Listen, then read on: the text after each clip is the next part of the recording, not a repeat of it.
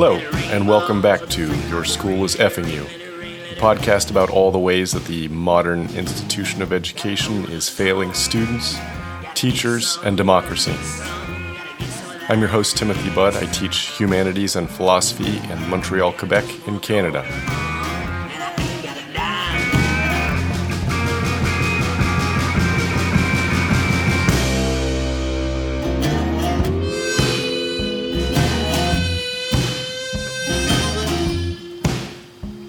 As I've been doing lately, I'd like to start with a story. The story's about you.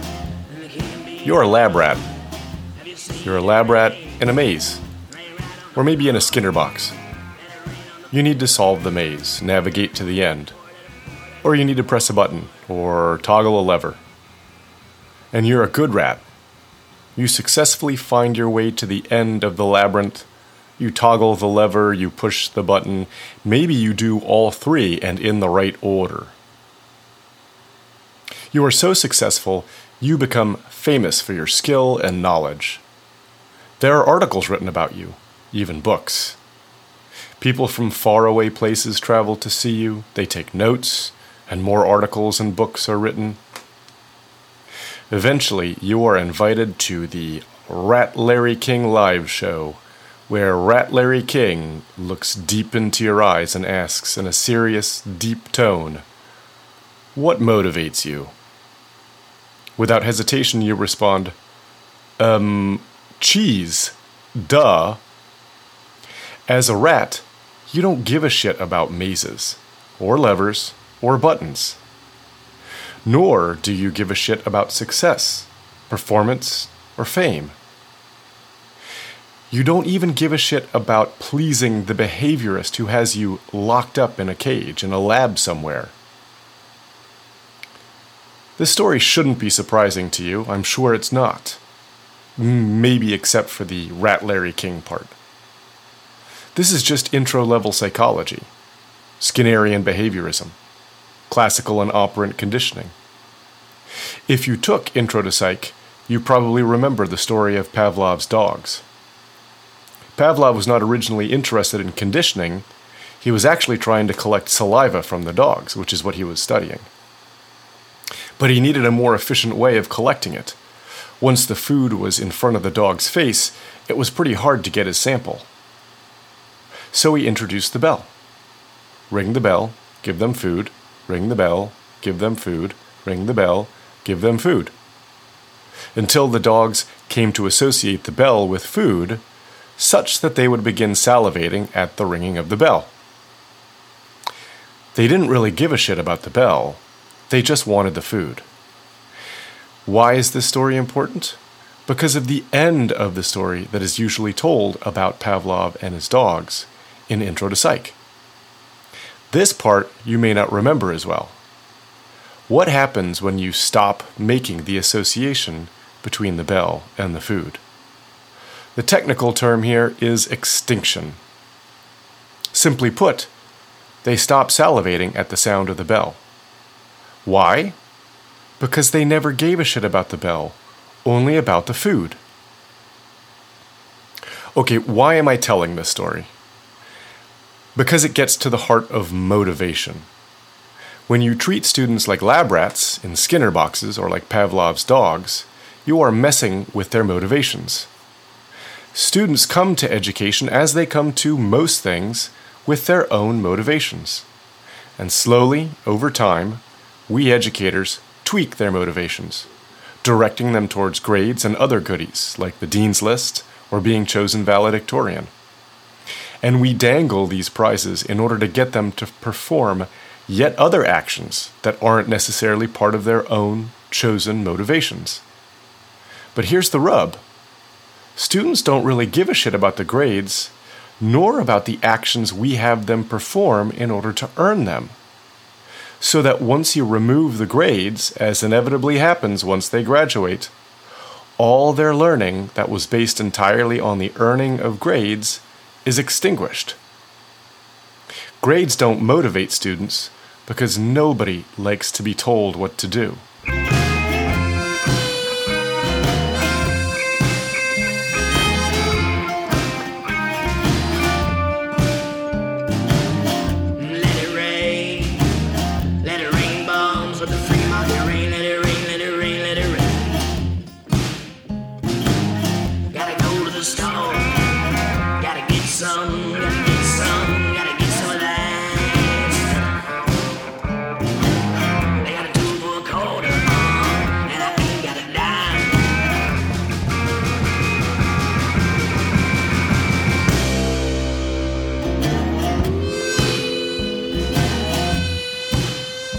Welcome to episode 7.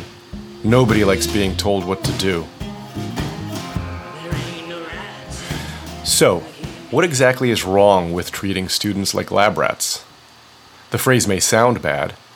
It may sound shitty to call students rats, but that's not an argument. And we get a lot out of lab rats. They're still an important aspect of modern empirical science. The first problem with the Skinnerian approach is that it is externalist, so to speak. That is, it emphasizes the objects of our desire, something external to us, over the desires themselves, something internal to us. Skinnerian behaviorism was new and revolutionary in its time, but certain aspects of it, like its externalism, are downright ancient. And I mean that literally. Plato treated desire much the same way, by concentrating on the objects we desire. He spoke of goods that pull or command our desire from the outside. And he distinguished 3 kinds of goods. Primary goods, desired for their own sake. He wants to put justice and other virtues here. We might also include health. Secondary goods, desired for the sake of something else. Money is the classic example, has no inherent value, only exchange value. And mixed goods, goods that are wanted both for themselves and for what we can get with them. The point is that Plato is really interested in asking, what should we desire? Not what is desire, or why do we desire, or how do we desire? And his answer, therefore, has to take into account the objects that just command our desire. On this interpretation, we are not in control of our desires. We are pulled, like a tractor beam, towards certain things. And Plato wants to know what those things are. In other words, for Plato, we are puppets, or lab rats. And this approach, whether we're talking about Plato or Skinner, ignores completely the fact that many of our desires come from within rather than from without. As a bit of an aside, apart from Plato's emphasis on the object of desire rather than the desiring subject, there's another way his approach falls short compared to the perspective of modern psychology. He has too few categories. It might not seem so at first glance. After all, Plato distinguishes primary, secondary, and mixed goods, 3 categories, whereas modern self-determination theory generally discusses intrinsic and extrinsic motivations, which correspond roughly with primary and secondary goods respectively. But self-determination theory also acknowledges amotivation. This is a complete lack of interest, and this is worth noting as we go forward. After all, the rat has a natural, intrinsic motivation to pursue the cheese. It is, if you like, a primary good for it. But the schoolchild is not born with a natural, intrinsic motivation to pursue grades, nor to pursue the periodic table, nor multiplication tables. In other words, we risk treating students worse than a lab rat. Okay, so why am I talking about all of this? Well, I've spent a number of episodes talking about all the things that grades don't do, can't do. They don't really track understanding, they don't conform to a curve, they can't be made reliable. But at this point, you may be asking, then how do we motivate students? There are many different and equally good answers to this question, but grades is not one of them. Not only do grades not motivate students to learn, they actually have the opposite effect. They demotivate. Let me explain. As Plato made a distinction between primary and secondary goods, modern self-determination theory makes a distinction between intrinsic and extrinsic motivation. Intrinsic motivation is basically the motivation to pursue activities that we would do regardless of what rewards or threats might otherwise be used to motivate us to do them. Obviously, different people have different preferences for different kinds of activities. Not everyone likes to play or watch sports or to camp and hike in the wild or run marathons. Differences in our preferences are important to keep in mind when it comes to education. Basically, we are suggesting that not every student is the same with the same interests. Nevertheless, we seem to be born with certain shared intrinsic motivations. Intrinsically motivated behaviors are seen in many animals whose young express playfulness and curiosity. And of course, we see the same playfulness, curiosity, and creativity in our own children. Extrinsic motivation, then, is instrumental motivation. That is, doing something for a separable outcome, a reward of some sort. The most interesting aspect of intrinsic motivation for our purposes is that it seems to be related to the psychological needs for autonomy, competence, and relatedness. For now, I want to concentrate on autonomy, though hopefully you see the importance of competence and relatedness in the educational context. It seems that we take such pleasure in autonomy that when our autonomy is compromised, our interest in an activity wanes. There are some classic studies that look at this from the perspective of work and attribution theory. You take employees and their supervisors, and when you force increased surveillance on employees, supervisors tend to assume their performance is motivated only by the surveillance, even when performance is the same as those employees who are not surveilled in the same way or to the same degree. In addition, and this is what is important for our purposes, employees who are over-surveilled come to the same conclusion, that their work is motivated entirely by extrinsic pressures, and that the work has no intrinsic interest for them. This is what is called the over-justification theory. The use of overly sufficient extrinsic pressures decreases subsequent intrinsic motivation. And it can be and has been put to the test in educational settings. Lepper and Green, together with Nesbitt, put over-justification to the test in a number of studies.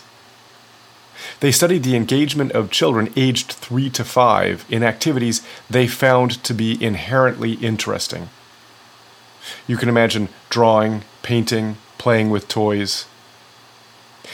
In one study, children were divided into 3 groups. The first group was led to expect a reward, a certificate indicating they had done a good job. The children of the second group were awarded the certificate after the fact without having been given the expectation. The third group received no award at all. As over-justification predicts, the children of the first group showed less interest in the target activity, an activity that they had found intrinsically interesting in subsequent observations. Part of what is interesting about this study is precisely the relation between the activity and the award. The activity is subject to intrinsic motivation on its own. Given the chance, children engage in the activity anyway, so that the award is not merely a distraction, it's actively harmful. It is demotivating them from doing something they would otherwise find interesting, like drawing, painting, playing with toys. In a second study, Lepper and Green substituted the award certificate, something with dubious inherent value, for the reward of being able to play with some highly prized toys. In other words, the reward for performing some inherently interesting activity, like solving a puzzle, was some further inherently interesting activity. Perhaps then, we would expect the positive value of the reward to have less effect on the intrinsic motivation of the subjects. But once again, those who were led to expect the reward, even of playing with toys they'd otherwise want to play with, lost interest in the target activity on subsequent observations. The explanation? What is at play here is principally autonomy. When an action is performed for the sake of a reward that is offered as an enticement, the level of interest diminished because we value doing things that we choose to do for ourselves. We value autonomy. As a bit of a side note, Deci, who's one of the fathers of modern self-determination theory, ran the experiment with university students and money in 1971. So for the parents out there who reward your children with cash rewards, be careful. You may get your child to perform for now, but you may compromise not just their long-term performance, but also their long-term interest, which I would argue is more important. There's a lot more to say on the topic of motivation and rewards, and this overlaps with questions of creativity. It also overlaps with the importance of asking students what they find interesting, and then trying to link that to other topics that educators may think are important bits of curriculum. And there are further subtleties linked to convergent and divergent thinking. These are all important and worth returning to. But for now, I simply want to note that grades treat students like rats in mazes. I'm not simply making a moral claim here, this is what the research indicates. And as with the lab rats and Pavlov's dogs, the minute we take away the rewards, the minute we take away the grades, students no longer give a shit about what we're teaching them unless we link it to things they find inherently interesting. We need to tap in to their intrinsic motivation. And as a final note, the introduction of extrinsic rewards not only diminishes intrinsic interest, a massive problem in education all on its own, it also diminishes performance and creativity. But we'll save those topics for another episode. For now, just remember, grades ruin everything.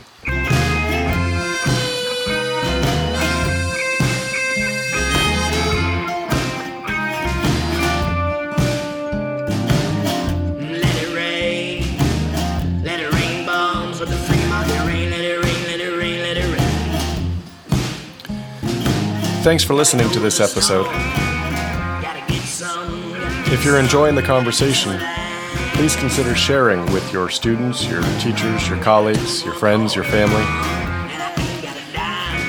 If you have questions or comments, feel free to email me at yourschoolisffu@gmail.com. Since the fall semester has now begun, my plan is to produce one episode every 2 weeks, rather than an episode every week. So I'll see you in 2 weeks.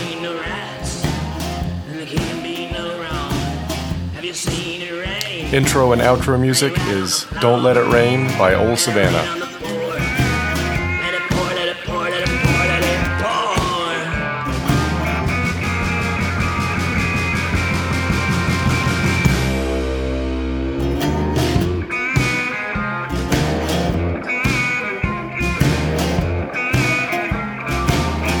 Don't let your skirt off you.